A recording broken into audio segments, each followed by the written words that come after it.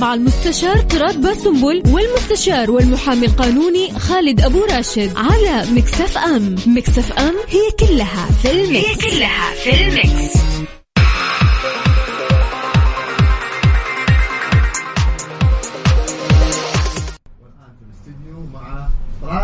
أهلا وسهلا، السلام عليكم ورحمة الله وبركاته. بسم الله الرحمن الرحيم، والصلاة والسلام على نبينا محمد وعلى آله وصحبه أجمعين. رب اشرح لي صدري ويسر لي أمري واحلل عقدة من لساني يفقه قولي. اللهم اجعلنا من الذين هدوا إلى الطيب من القول وهدوا إلى صراط الحميد. اللهم علمنا ما ينفعنا وانفعنا بما علمتنا وزدنا يا رب علما. عسى أن يهديني ربي لأقرب من هذا رشدا. على الله توكلنا. ربنا آتنا الحكمة وفصل الخطاب. ربنا آتنا رحمة من عندك وعلمنا من لدنك علما. إن شاء الله لمهتدون. في انتظار ضيفنا حتى الوصول ناخذ فاصل بسيط ونعود مرة أخرى بإذن الله بعد قليل. خلاص نبدأ في انتظار الضيف.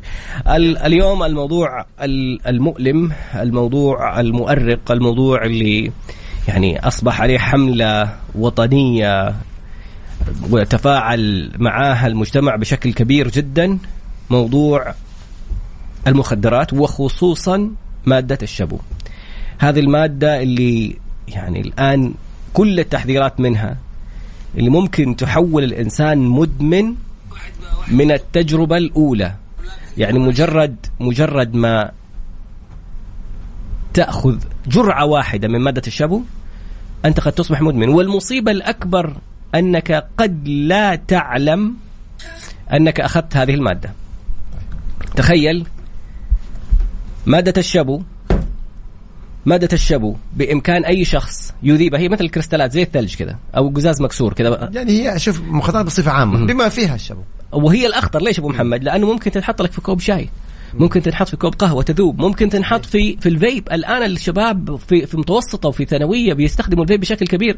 لو أحد جاء حط لك المادة هذه مذابة في الفيب دخلت في الإدمان. بعض الأشخاص مسمينها قطرة الاغتصاب، لأنه البنت اللي تعجبهم في مكان لو أعطاها فيب ولا أعطاها قهوة ولا أعطاها شاي، في لحظة ما بدأت المادة الكيميائية تتفاعل مع الدماغ أنت مغيب عنه. شفت المستشفى، التخدير حق المستشفى كأنك حط الكمام حق المستشفى. شفت كيف تغيب؟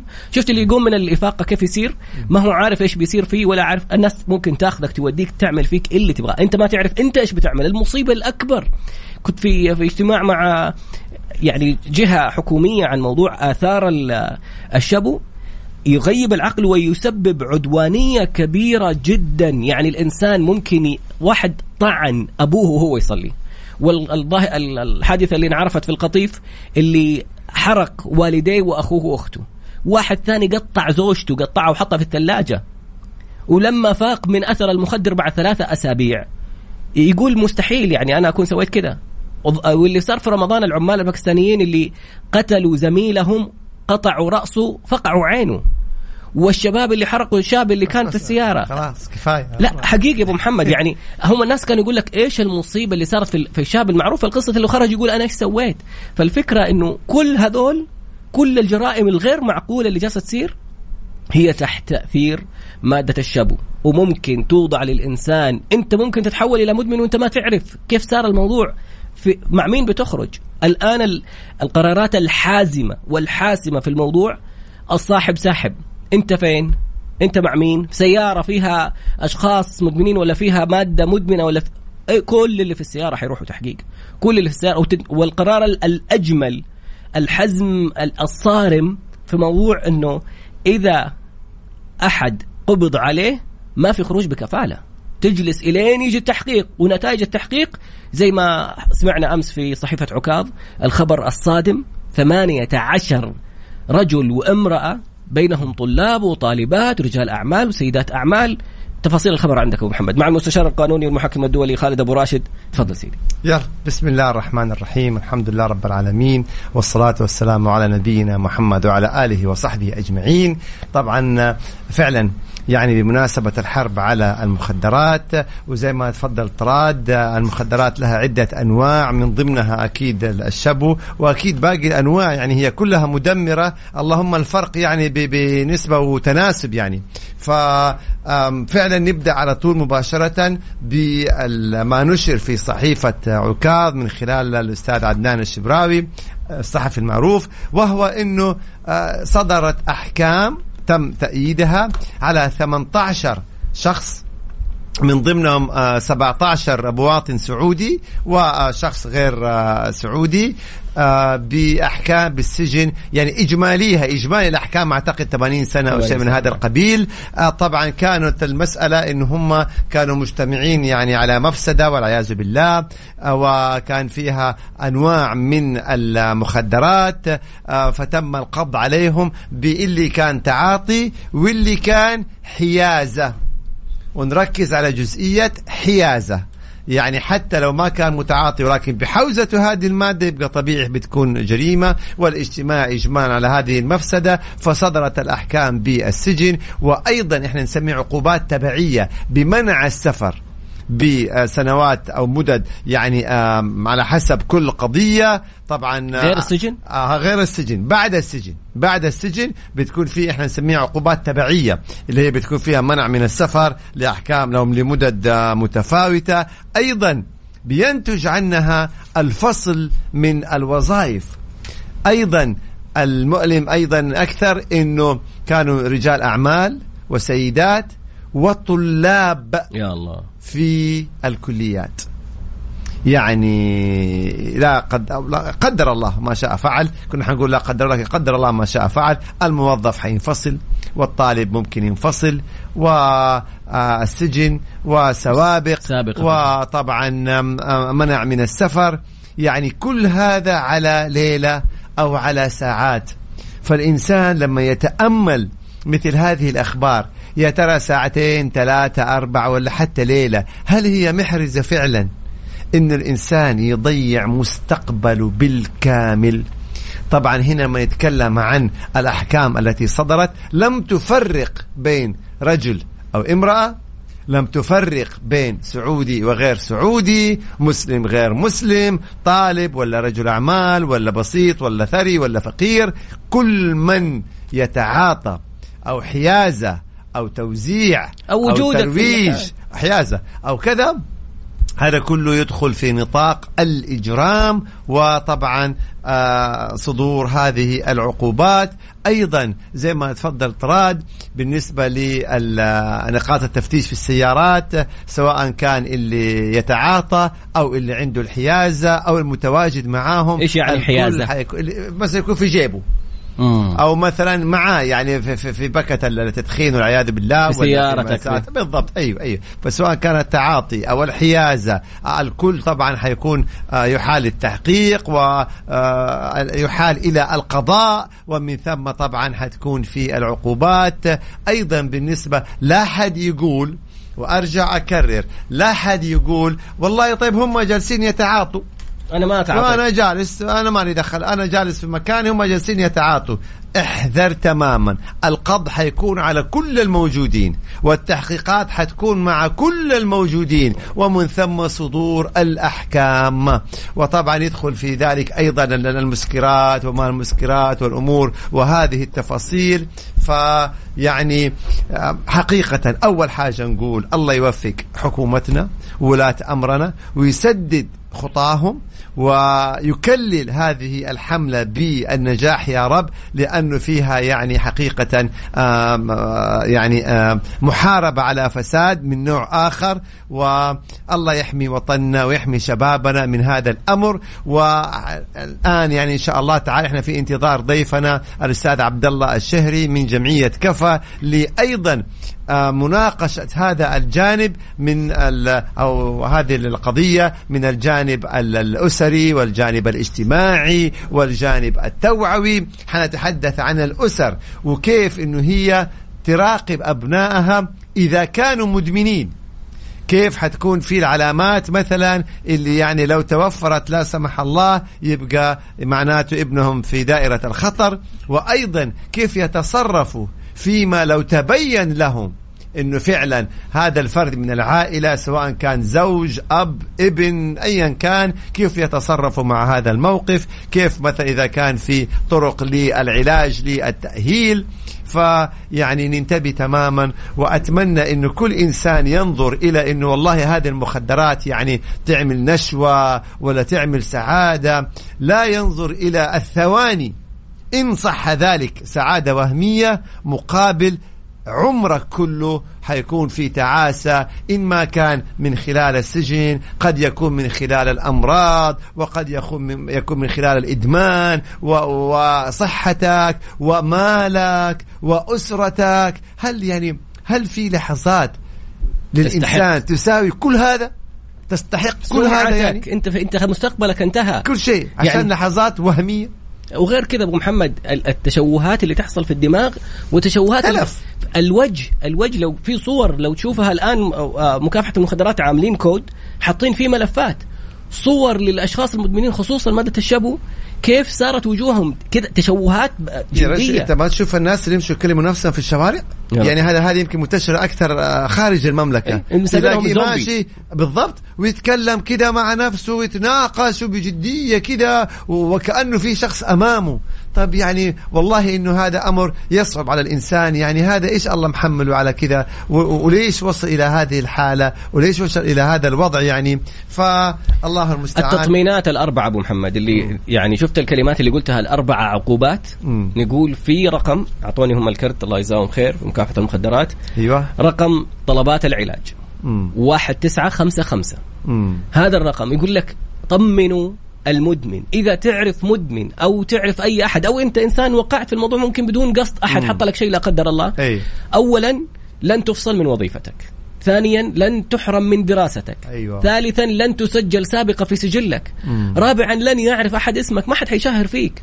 تسكت على الموضوع. طيب إنه إيش يعمل يعني؟ اتصل واطلب علاج. أيوة يتصل ويطلب العلاج بس. أيوة. رقم مخصص لطلبات العلاج 1955 1955 بس قول أيوة. أنا إنسان وقعت في الإدمان كيف ممكن أساعد ابني أخويا لا قدر الله أبويا لا قدر الله وقع في الإدمان وخايفين وفي واحد يبغى يسفر ولده. في العلاجات موجودة وفي الإجراءات موجودة وبكل أمان وبكل سرية وبدون كل التطمينات اللي أنت تحتاجها. لا سجل لا سابقة في سجلك ولا تفصل من وظيفتك ولا تحرم من دراستك ولا يذكر اسمك. هذا من جانب إدارة مكافحة المخدرات. أيضا يطراد من جانب جمعية كفى لمكافحة تدخين المخدرات ترى بتقوم بدور يعني رائع جدا جدا وبالمجان لأيضا المتأهلين خلينا نقول أو المتعافين. لأنه أنت في عندك مرحلتين. في مرحلة التشافي الطبي اللي هي سحب السموم وفي مرحلة التشافي ما بعد سحب السموم. وهذه هي المرحلة يمكن كمان الأكثر خطورة الأهم. أيوة لأنه إذا أنت مثلا تعافيت طبيا ففي مرحلة 3 أشهر 6 أشهر قد إلى سنة اللي هي مرحلة الاستشفاء أو التعافي. هذه المرحلة خطورتها إنه الإنسان لا قدر الله بعد ما تشافى طبيا لو رجع مرة ثانية أسوأ من أول. أيوة. فلذلك هذه المرحلة التأهيلية إنه كيف إنه هو والله يجلسوا معاه بجلسات علاجية منها الطبي ومنها الاجتماعي ومنها الديني ومنها الأسري بحيث إنه يعني ما يرجع ولا يعود تماما إلى تعاطي هذه المصائب. الله يحمينا جميعا يا رب إن شاء الله. وكما ذكرت أنت الرقم يا ريت تذكرون رقم الواتساب عشان نأخذ يعني التفاعل قبل رقم الواتساب. أيوة تفضل. معلومة ثانية يعني أحد الأشخاص في أحد القصص من مكافحة المخدرات رجل في عمارة صاحب العمارة يقول له يا تدفع يا تخرج مستأجر. بعدين قال له والله عندي حل ثاني بدل ما أتعامل مع مرسول حأعطيك بضاعة توصلها للناس. فالرجال شك يعني حيوفر علي إيجار مقابل إني بس أوصل. طلع برضو مادة الشابو. فالآن المعلومة المهمة لازم تبلغ. في ناس يقول لك لا أنا لا تدخلني يا عمي أنا مالي دخل أنا مدري مين. إذا عرف إنه أنت عارف عن شخص وما بلغت أنت قد يدخل تحت طائرة المسؤولية. نعم تستر. إذا بلغت ترى إذا تم القبض على هذا الرجل واكتشفوا عنده كميات ترى فيه مكافآت حتى مالية ولن يفصح عن اسم المبلغ ولا حد. وهذه ترى يا أخوان جزئية جدا جدا مهمة. إنه السؤال اللي دائما أنا لو بلغت هل حيقولوا اسمي هل حيجيني ضرر؟ اطمئن تماما لن يكون هنالك أي إفصاح لا على اسمك ولا على معلوماتك ولا أحد حيعرف مين اللي بلغ. بالعكس جزاك الله خير أنت بتحمي مجتمعك وهذا أمر ديني قبل ما يكون وطني وقبل ما يكون اجتماعي وقبل ما يكون أمني. وأنت بتساعد في حماية يمكن أرواح دون أن تعلم بهذا البلاغ. فبلغ واطمئن أن هنالك سرية تامة للمبلغين ما حد حيعرف إطلاقا من أي أطراف أخرى مين اللي بلغ، ولكن إنه إحنا نقوم بواجبنا وبدورنا في مجتمعنا. نعم الدولة حماها الله والجهات الأمنية حماها الله ووفقها وسدد خطاها في هذا الأمر قائمة بهذا الدور على أكمل وجه، لكن أيضا إحنا يجب أن يكون لنا دور، ما نكون بس متفرجين، نتعاون بالحرب على هذه الآلة، بالنصيحة، بالكلمة الطيبة، بالإبلاغ، بالرقابة، بالمتابعة. لابد أيضا أن يكون تعاون حتى إن شاء الله تعالى يعني نصل إلى الهدف الأسمى اللي كلنا نسعى إليه، حماية وطننا، مجتمعنا، أبناءنا، أهالينا من هذه الآفة. اليوم إذا كانوا ما يستطيعوا أن يتعرضوا بسوء لوطننا ومملكتنا بأمر الله، ولكن للأسف قد يحاولوا من خلال إتلاف يعني، وهذا هدفهم، ولن يكون ذلك شبابنا وشاباتنا يعني من هذه السموم، ونحن وقبلنا حكومتنا لهم بالمرصاد بإذن الله تعالى. نقطة هامة أخرى أبو محمد، وهذا رقم البلاغات 995. تبغى تبلغ عن مكان، تبغى تبلغ عن شخص، وعلى قولك إنه والله الناس تخاف، يقول لك لا أنا مالي، أنا غير السرية أبو محمد. أنت ما تعرف هذا الشخص لو كان مدمن، ولا هذا الشخص لو كان مروج، ما تعرف إيش ممكن يصير لك أنت. الآن قد يكون ابنك ممكن يتعاطى بسببه بالضبط، أو قريبك أو كذا، قد تحمي فيها أرواح. بلغت ما هي والله يقول لك ترى ممكن يرجع في أهلك، إنه موضوع فلسفي. لا وارد جدا. لماذا؟ طبعا. أولا لأنه الشخص مثلا في المراهقين يعني لما أحد يحط لهم شبو ولا يحط لهم أي مادة مخدرة ويبغى يأخذ منها ثاني لأنه دخل في الإدمان من أول تجربة، ما راح يقدر، أحيانا ما يقدر يوفر المبالغ. جرام الشبو ب800 ريال، الآن مع الحملة ارتفع صار 1200 1500 ريال. جرام الكوكايين 8000.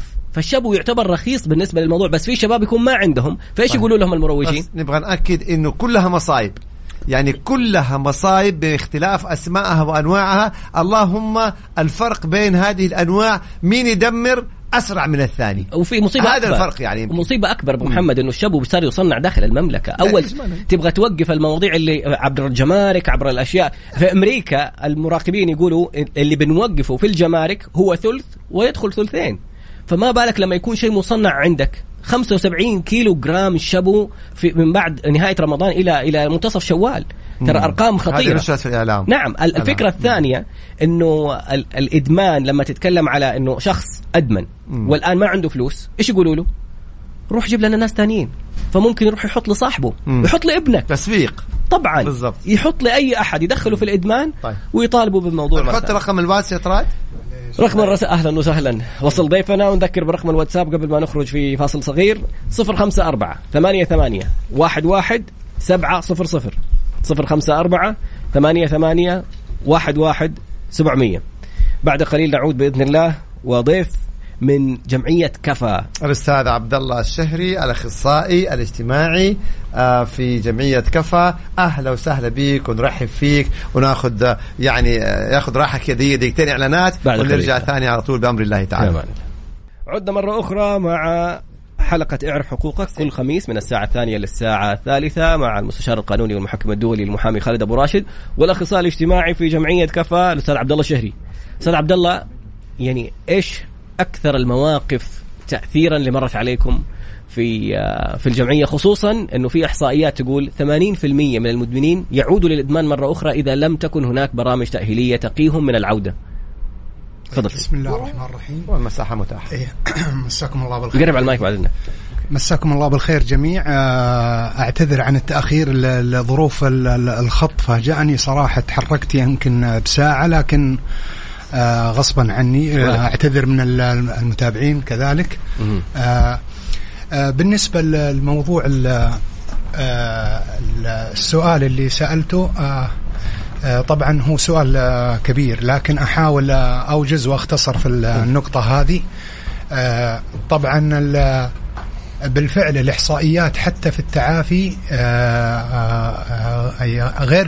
غير كبيرة نتائجها، والسبب يكمن غالبا في عدم نجاح العملية العلاجية لدى المستفيد أو الشخص صاحب المشكلة. ولذلك نحن نقول دائما عندنا 3 أركان مهمة جدا في مساعدة المستفيد ووصولنا إلى مرحلة النجاح نحن والمستفيد وكذلك الأسرة. 3 الأركان إنه الأسرة ودورها معانا تكون معانا في العملية العلاجية، الفريق المعالج أو الشخص المناسب اللي يقدم الخدمة لهذا الشخص، كذلك المستفيد اللي هو عنده المشكلة.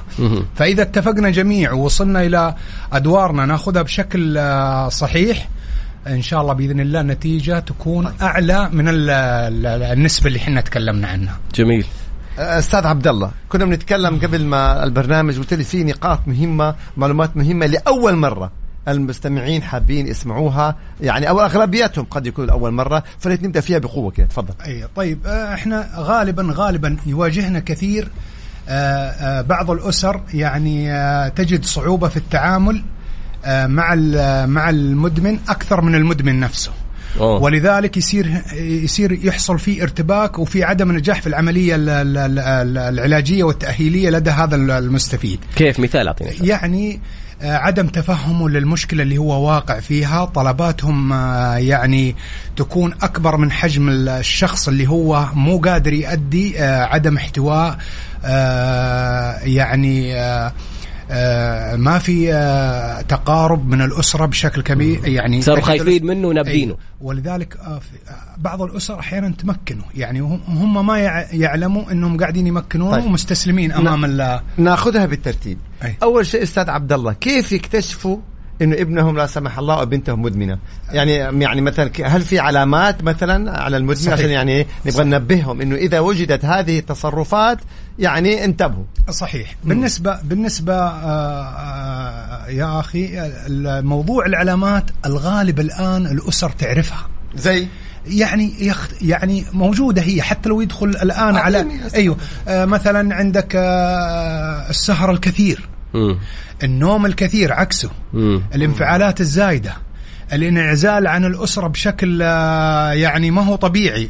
يوجد بعض الشباب الآن يعني عنده انعزال، لكن الانعزال اللي يعني الملفت ما بيشوف أهله، ما يعني هو طبيعي. سهر كثير ونوم في المقابل كثير. نعم. وانعزال يعني ملفت كذلك، وعصبي بيكون مثلا يتنفس من انفعالات. أيوة. كذلك في أشياء كثير من العلامات، عدم اهتمامه أحيانا، غيابه المستمر عن العمل أو المدرسة، في الغالب يعني شكل الوجه، شحوب الوجه، احمرار العين. طيب. تقلب المزاج عنده، أحيانا يكون مبسوط جدا إذا كان يتعافى بعد الجرعة، وإذا كان داخل في حالة اكتئاب ومنفعل، فهو في هذه الفترة هو ما عنده أي شيء، هو في أعراض انسحابية. أخذنا المعلومات هذه تعمر.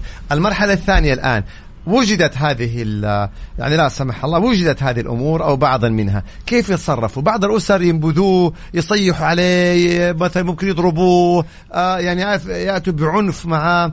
البعض يقول لك يعني ييأس. إيش الحل المثالي؟ الحل الأمثل مثل هذه المشكلة. أيوه. أول شيء الأسرة تبدأ تسأل، تذهب يعني تروح للمراكز اللي فيها التأهيل وتجلس مع المختصين، الأخصائيين الاجتماعيين، مثل جمعية كفا. ممكن جمعية كفا عندنا مراكز الآن كثيرة موجودة، في شيء ربحي وفي شيء يقدم الخدمة مجانية. أيوة. نحن في جمعية كفا نقدمها يعني بشكل ميسر برسوم جدا زهيدة رمزية. أيوة. كم تقريبا؟ والله ما أعرف الأمور المادية، بس رمزية جدا. أبو محمد يعني عشان لا تذكر يعني. عشان بس الواحد يعني في ناس يكونوا عاملين حسابهم مثلا، يعني حتى لو عنده صعوبة يجي ونشوف. ممكن في ناس يعني أهل الخير ما شاء الله الداعمين الآن، في ناس تتبرع بكراسي كثيرة موجودة للمدمنين اللي جايين. فالحمد لله بلدنا فيها خير، والحملة هذه أصلا قائمة في داخلها خير، في داخلها خير، لأنه لا لولا تدخل الدولة الله يوفقها يعني صار ورطانة ما هي عارفة تتعامل. فلذلك عندنا هم فئات كثيرة، في ناس يعني منهم يستاهل إنه يدخل السجن وبالفعل لأنه قاعد يفسد البيئة، ولكن في ناس ورطوا يعني ما هو عارف كيف ولا. فنحن الخيار متروك الآن الحمد لله، خيارين: العلاج أو مكانك معروف يعني. ولذلك نحن يا علاج يا سجن. أيوة. وحتى في السجن الآن بفضل الله عز وجل بدت المراكز داخل السجن. يعني اليوم الدولة الله يوفقها حتى داخل الأماكن يعني مهتمة في أبنائها. لأنه ممكن لا قدر الله يرجع يتعرف على مجموعة يخرج أسوأ من أول. ولكن أنا أقول الأفضل إنه يتعالج برا قبل ما يدخل جوا السجن، يعني قبل ما توصل الأمور إلى الأسوأ. صحيح. بالنسبة لنقطة السؤال نرجع له، الأسرة إذا ما هي عارفة تتعامل، وفي الغالب ما هي عارفة تتعامل، يعني أنا مع احترامي للأسر، أنت أب أو أم مسؤوليتك التربية واحتياجاته، لكن في التعامل مع هذه المشكلة أنت محتاج تذهب إلى المكان الصحيح، تستشير المكان الصحيح. وأتمنى كمان يعني عندي رجاء بسيط، في دخلاء علينا الآن بدوا، حتى أنا لاحظ في التيك توك يعني ما هم عارفين إيش المشكلة، ولا هم عارفين إن في أعراض انسحابية، قاعدين يعطون مواعظ ونصائح بأنه بطل وإن شاء الله تصير كويس، ما هو عارف إن المشكلة مشكلة مرض.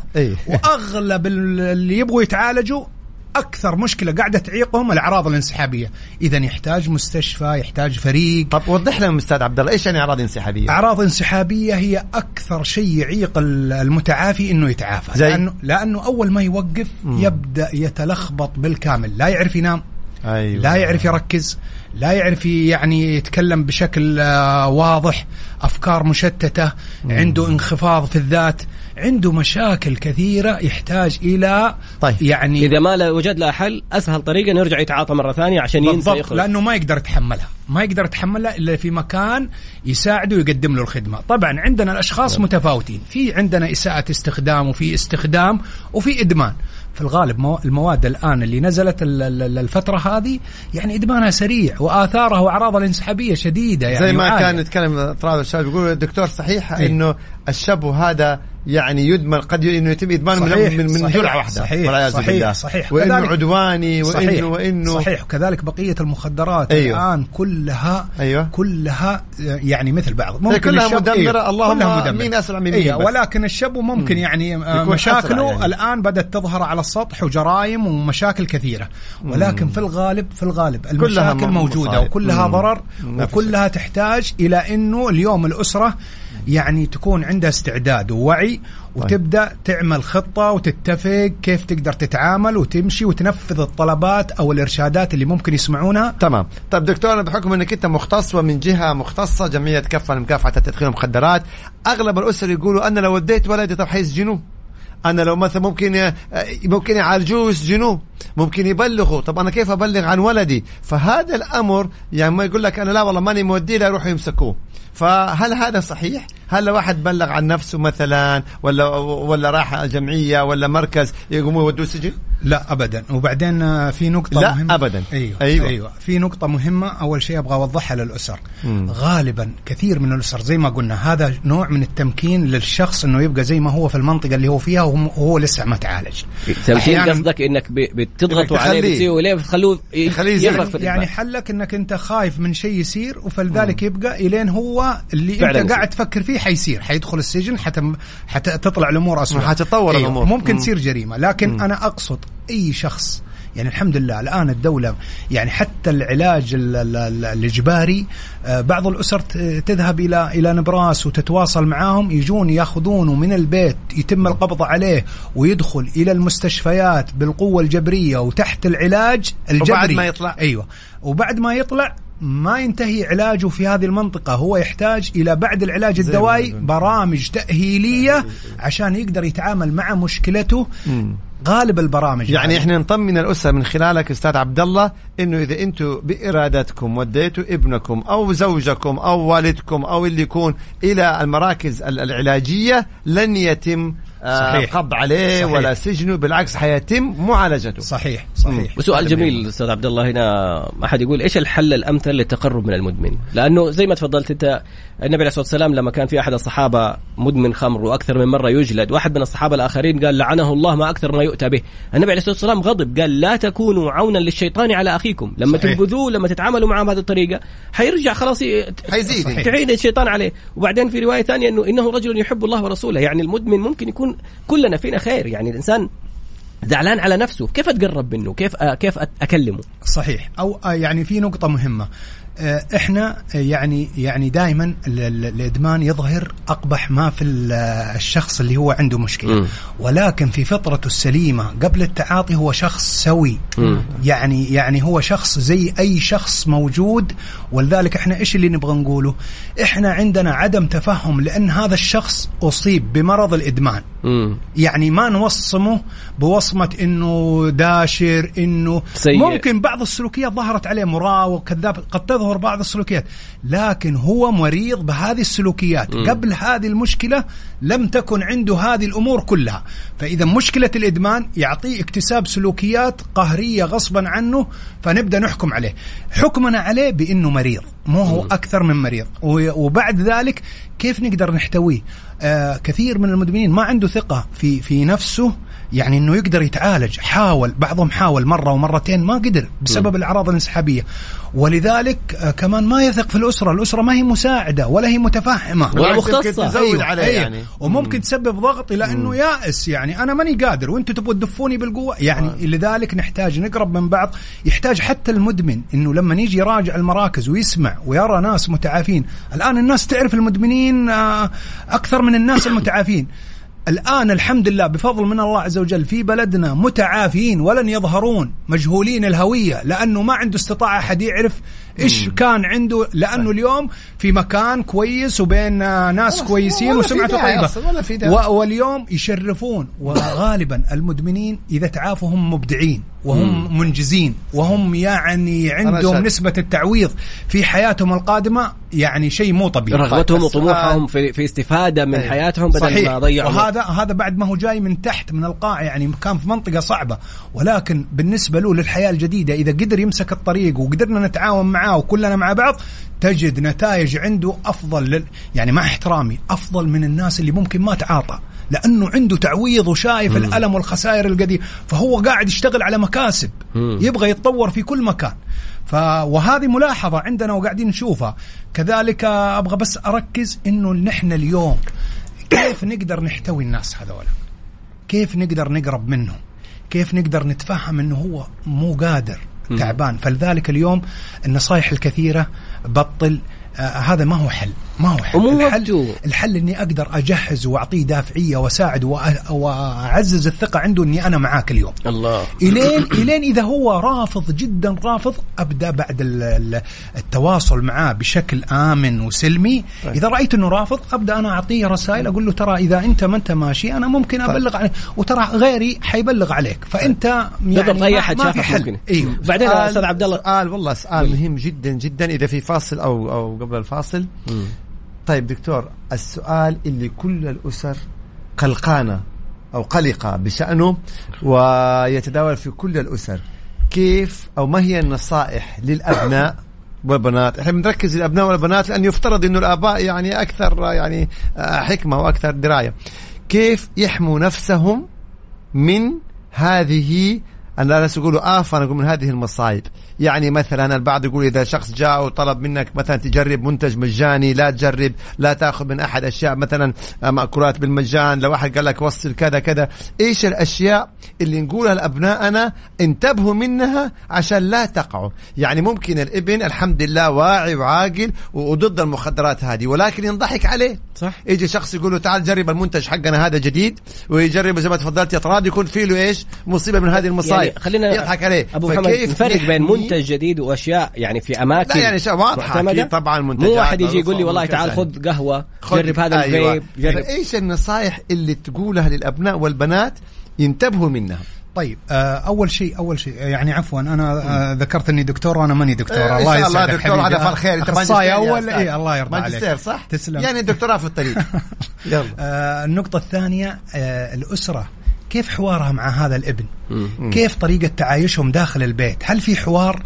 في الغالب إذا كان في قناة تواصل بين الأسرة وفي ارتياح ونقدر نتكلم مع بعض، أقدر أوصل رسائلي هذه وأجد النتائج موجودة. كلنا الرسائل هذه. طبعا غالبنا في مجتمعنا. إيش تنصح أولادك؟ أيوه. يعني اليوم أنا أعرف إنه أبنائي وبناتي أخطائهم أكثر من صوابهم. طيب. ما هنالك أي خبرة زينا نحن طبيعي. إحنا ما تعلمنا إلا من الأخطاء. هذولا مقدمين على أخطاء كثيرة.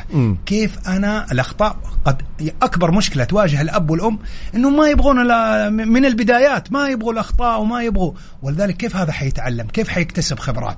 فلذلك إذا كانت الأسرة الوالدين عندهم نفس طويل واستيعاب ووعي بأنه هذا الشخص حيكون عنده أخطاء كثيرة في جميع جوانب حياته، كيف أنا معاه في تواصلي معاه وأقدر أوصل له الرسائل وأقدر أذكر له قصص، لأنه القصص مؤثرة. أعطيني رسائل. يعني مثلا اليوم الأولاد والبنات بيروحوا مع أصحابهم وصحباتهم، يطلعوا مطاعم، يروحوا مثلا مناسبات، يروحوا عزائم، يسهروا يعني في أماكن كثيرة، ملاهي، سينمات.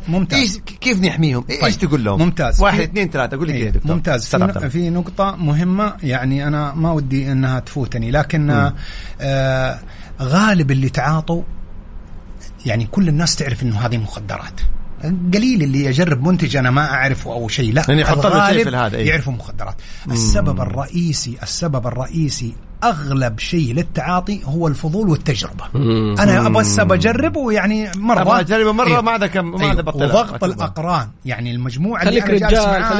أيوة أحيانا أنا ما أعرف أكون علاقات كويسين وربط مع مجموعة كذا، فأنا التجربة الفضول. 2 الأصحاب. أيوة. أعطيني يعني مثلا أنا جالس مع أصحاب ولا أعرف يعني ما أعرف أقطع الناس ذولا أو أصحابي وأروح أدور وأبني علاقات جديدة، فأضطر أنا وأنا عندي إيمان بإني ما أبغى التعاطي، مو المرة الأولى ولا الثانية، بعد فترة أنا حتعاطى طالما هم تعاطوا.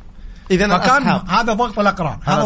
بالنسبة للفضول والتجربة في الغالب يبغى يجرب، لكن ما كان يتوقع إنه حيستمر الأيام والسنين. حتى السجاير بدأت من الدخان وقيس على ذلك كله، لكن إحنا نتكلم عن مخدرات أصعب وأدهى. طيب هذه نقطة. يعني نقول الأسر انتبهوا على أصحاب أبنائكم. النقطة الثانية نحن كوالدين أو كأسرة أحيانا عندنا الممنوع يعني عندنا حدود وكذا ضوابط شوية عالية، خاصة يعني كانت جيدة في السابق. الآن يعني الشباب والبنات مفتوح الأمور عندهم ويجدون صعوبة. أنت لما تيجي تطبق عليه زي كذا فأنت كأنك يعني مغلق عليه الأمور. أنا كيف أعلمه يعيش في هذا الزمن وفي هذا العصر بوعي وبثقافاته اللي هو تربى عليها، ولكن المتغيرات الاجتماعية قاعدة تختلف.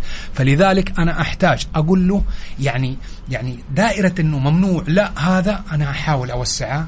أنا أقول له ترى أنت يعني مفتوح لك المجال، لكن عندي خطوط حمراء لا تقرب منها، يعني أعطيه منبهات أو أشياء تخليه ينتبه إنه هذه المنطقة أنا لو دخلت حتضيع حياتي وما عاد عندي حرية. يعني أنت اليوم تقدر تبني علاقات وأصحاب، تقدر تخرج وتتمشى، تقدر تروح وتجي. يعني لكن لو يعني عملت كذا لكن لا، فأبدأ أنا أخنقه إلين كمان يعني يكون تحت الضغط يسوي شيء من ورائه. نقول لهم الابن ولا الابنة، معلش على المقاطعة أستاذ عبد الله، إذا ما اقتنع بالأوامر ولا الأشياء اللي بتنصحوا فيها حيسويها قدامك، اللي انت تبغاه حيسويه قدامك، ومن وراك حيسوي اللي هو يبغاه. صحيح. لذلك احنا نطلب منه يعني الابن او البنت يا اخي اختار البيئة المناسبة لك اللي زيك وزينا، وحاول التقليد. يعني ترى في الغالب تقديرهم لذاتهم منخفض، لذلك يبغى يسوي زي الناس. يعني يعني فانت اليوم لازم تعرف انك انت ثمين وغالي. انت ما انت قليل، يعني انت بكينونتك كاملة. اذا انت ترى انك تقلد، اعرف انه انت عندك مشكلة، انت ما انت شايف نفسك كويس. فعلا استاذ عبد الله هذه نقطة جدا هامة. الاشخاص اللي ما عندهم اهداف في حياتهم، اللي مو عارف ايش نقاط قوته، اللي مو عارف ايش نوع ذكائه، هذه نتكلم عنها، هذه عدم وجود خبرة. لذلك الوالدين عليهم يعني اليوم لازم يتعلموا كيف التعامل مع هذول. طب استاذ عبد الله، الان وسائل التواصل هل لها دور أيضا في إغواء الشباب؟ يعني مثلا من خلال البرامج المختلفة، يوتيوب، تيك توك، كذا، يغري الشاب تواصل طريقة، هل لها دور سلبي أيضا؟ يعني ممكن يرد لنا على هذا السؤال إن شاء الله بعد قليل بإذن الله. نجاوب بعد قليل. عدنا مرة ثانية وحلقة يعني مر الوقت سريعا من كثرة المشاركات ومن كثرة المعلومات. وكان سؤالنا في الفقرة الماضية، هل الوسائل التواصل لها أثر سلبي إنه تساعد على انتشار هذه الظاهرة وظاهرة الإدمان؟ والنقطة الثانية كان في سؤال جدا مهم، أحد الأشخاص بيقول هل العلاج لجميع الجنسيات؟ يعني أنا ماني سعودي، هل بإمكاني أن أتعالج مثلا، أتصل على أحد وأقول له والله أنا مدمن وأحتاج المساعدة؟ تفضل. طيب بالنسبة لوسائل التواصل يعني يمكن ولد طول النهار جالس على تيك توك ولا تويتر ولا يشوف أمور يعني أو يتواصل مع جهات أخرى. أي الحمد لله الآن يمكن وسائل التواصل صار أصبح فيها تحكم. يعني كنا نشوف أول يطلع في مخدرات وأشياء يعني أيوة الآن الحمد لله يعني من فضل الله صار فيه ضبط للأمور ذي، وأي حدث يحصل في داخل أو حث للناس أنها تتعاطى يعني القانون موجود لردع مثل هذه المخالفات. اللي أقصد الوسائل التواصل هي تعتبر من القدوات. احنا اليوم هذه ايش القدوة اللي في وسائل التواصل؟ يعني غالبا وسائل التواصل جيدة وفيها برامج جيدة، لكن شبابنا يعني بسبب القدوات وبسبب العرض اللي قاعد يصير وبسبب دائما نرجع للأسرة. إذا أنا عشت في داخل بيت أسرة ومتمكن وأقدر أتكلم فما عندي أي ضغط كامل على إني أخرج من النص، يعني أبدأ في بعض السلوكيات الخطيرة وأبدأ أطلع.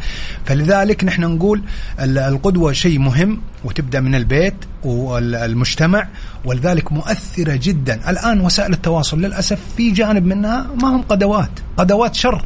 أيوة هذا قدوات شر قصدك كقدوة يعني. أيوة وادعاء بالانبساط وبالراحة وإنه سعيد وتمثيل وتزييف للحقائق. يا سلام عليك، تزييف للحقائق هذا الكلام. وفي الغالب يعني هم أكثر ناس يعانون معاناة، حتى لو بعضهم مو متعاطي عنده انحرافات سلوكية غير التعاطي، خروج عن النص، ولذلك يبغى يوصل رسالة أنه هو أسعد رجل.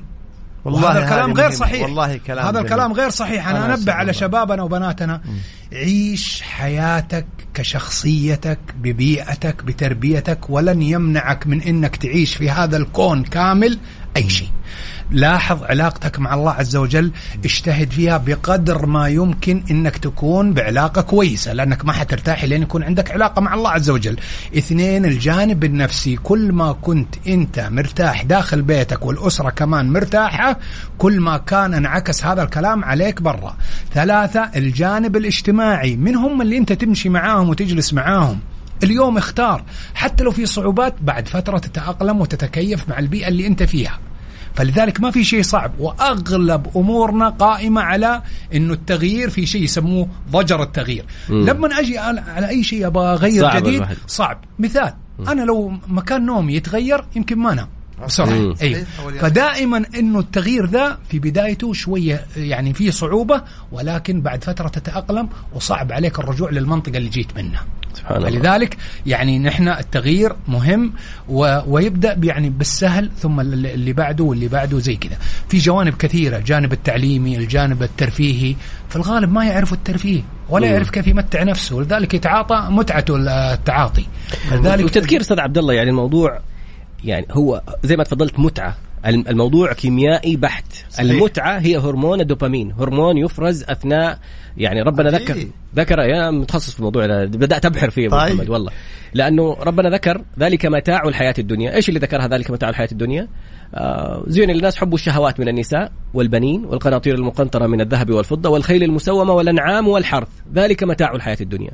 كلمة متاع هذه سبحان الله يفرز معها هرمون المتعة. هرمون المتعة إذا الإنسان دخل فيه أو أدمنه يغطي على منطقة الفص الأمامي حق الدماغ اللي مسؤول عن الناصية، قلنا الكاذبة الخاطئة، تبدأ تكذب وتبدأ تعمل أشياء خطأ. حسن. فهذه النقطة، السيجارة الدخان العادي يرفع هرمون الدوبامين 10 أضعاف المستوى الطبيعي. صحيح. 10 فولد يعني. الحشيش 100 مرة يرفعه، الكوكايين 1000 ضعف يرفعه. المصيبة في الشبو، أحد المسؤولين في مكافحة المخدرات يقول لي يرفع 10 أضعاف الكوكايين. يعني أنت الآن زي لما تقولنا لا أنت لا تتعامل مع ابنك كأنه إنسان واعي. أنت لو واحد دوبه خارج من العملية وشايفه جالس يهلوس ولا يقول كلام سيء ولا أنت جالس تضحك لأنك عارف إنه هو ما هو بوعيه، أخذ مادة مخدرة في المستشفى وجالس مثلا لو سبك ولا سوى لك أي شيء، أنت ما المفروض تزعل منه لأنه يعني إنسان ما هو بوعيه. فابنك في تحت تأثير هذه المادة لا تجني عليه أنت جالس تضارب ولا سوي، لأنه في ذي الحالة ممكن ينتقم منك، ممكن يهاجمك، ممكن يعمل أشياء ناصية كاذبة خاطئة. مقفل مركز التحكم في تصرفات السليمة الواعية مغلق. اللي قلنا عليه اللي قتل زوجته وقطعها بعد ما فاق يقول لك مستحيل أنا أسوي كذا. الرجال مو في وعيه لما سوى الجريمة هذه. صحيح. نقطة المتعة يعني دائما الاعتمادية على المخدر أو على سلوكيات خاطئة دائما تعطينا نتيجة اني احس بالراحة. هي الراحة هذه او المتعة، يعني هو يبغى يوصل الى نشوة. فلذلك حتى المخدرات وكثير من السلوكيات، بعض السلوكيات اللي يمارسونها تعطيه نتيجة، هو يبغى النتيجة دي اللي هي المتعة والنشوة، اللي هي تكلمت عنها قبل شوية، إفراز المادة بكمية. طبعا المخدرات بشكل أكبر. طيب لما تصير هذه إيش يحدث عندنا؟ تبدأ المشاعر اللي الله خلقها فينا يعني ما تكون بشكل الطبيعي. أيوة. فلذلك يتعاطى عشان يفرح كثير. وبعدين ولما يجي النزول يحزن كثير. هذا هم احنا خربنا الأول ويسيب الباقي. خربنا يعني خلقة الله عز وجل فينا المشاعر. ولذلك دائما حتى أنا يعني الآن أقولها الكثير من الناس. أنت قلت في رسالة حتقولها الآن. أيوة. يعني حتى الفرح بشكل عام للناس كلها، لا تفرح كثير لا تفرح ولا تحزن كثير. لأنه هذه تخص ضبط. أحيانا تكون عليها قرارات. المشاعر هذه تبدأ تأخذ من خلالها قرارات، والقرارات بعدين أنت تندم عليها. يعني نقطة جيدة اللي مريت عليها. يعني أتمنى من الله عز وجل أنه الناس اليوم تبحث عن المعلومة الصحيحة في جميع جوانب حياتها، في مخدرات، في أي شيء. عندنا تشوهات للأسف معرفية كثير، وعندنا معلومات خاطئة كثير.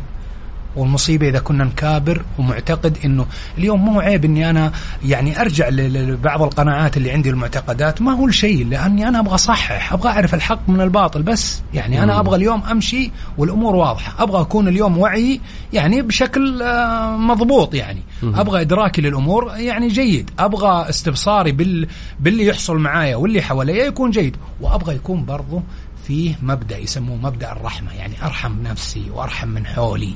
ولذلك الرحمة دائما نتائجها كبيرة، والله عز وجل يقول من لا يرحم لا يرحم. إيه. وزي ما تفضل أستاذ عبد الله، نقطة هامة، بقدر ارتفاع الهرمون المتعة هذا لما تأخذ من سيجارة ولا حشيش ولا كوكايين ولا شابو، بقدر انخفاضها بشكل معاكس بنفس الكمية، وكل فترة يطلب زيادة. فهو يبحث عن هذه لين تيجي فترة ما عاد يصل للنشوة ولا يوصل بس للأعراض الانسحابية. يعني يتداوى بالمخدر، يعني ياخذ المخدر عشان صحيح. بس يقوم ويتحرك ويروح، لكن أول ما ينقطع ينزل في المنطقة هذيك السلبية المزعجة. طيب هذه الرسائل عشان الدقائق. أنا بس يعني ودي يعني يمكن في مستمعين الآن ممكن يسمعون يعني وأتمنى من الله عز وجل أنها توصل رسالتي لهم، يعني يعني بالأخص الناس اللي هم يعانون من هذه المشكلة. يعني أبغى أقول لهم يا أخواني ويا بناتي وأولادي ويا ممكن بعضهم كبير، يعني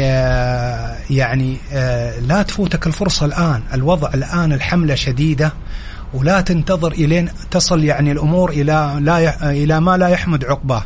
اليوم عندك فرصة، جرب يا أخي جرب، جرب العلاج. جرب بالنسبة لمخاوفك. وأكد لك ثاني مرة، أنا أعرف إنك شخص تخاف من التغيير ومن التجربة والخوض.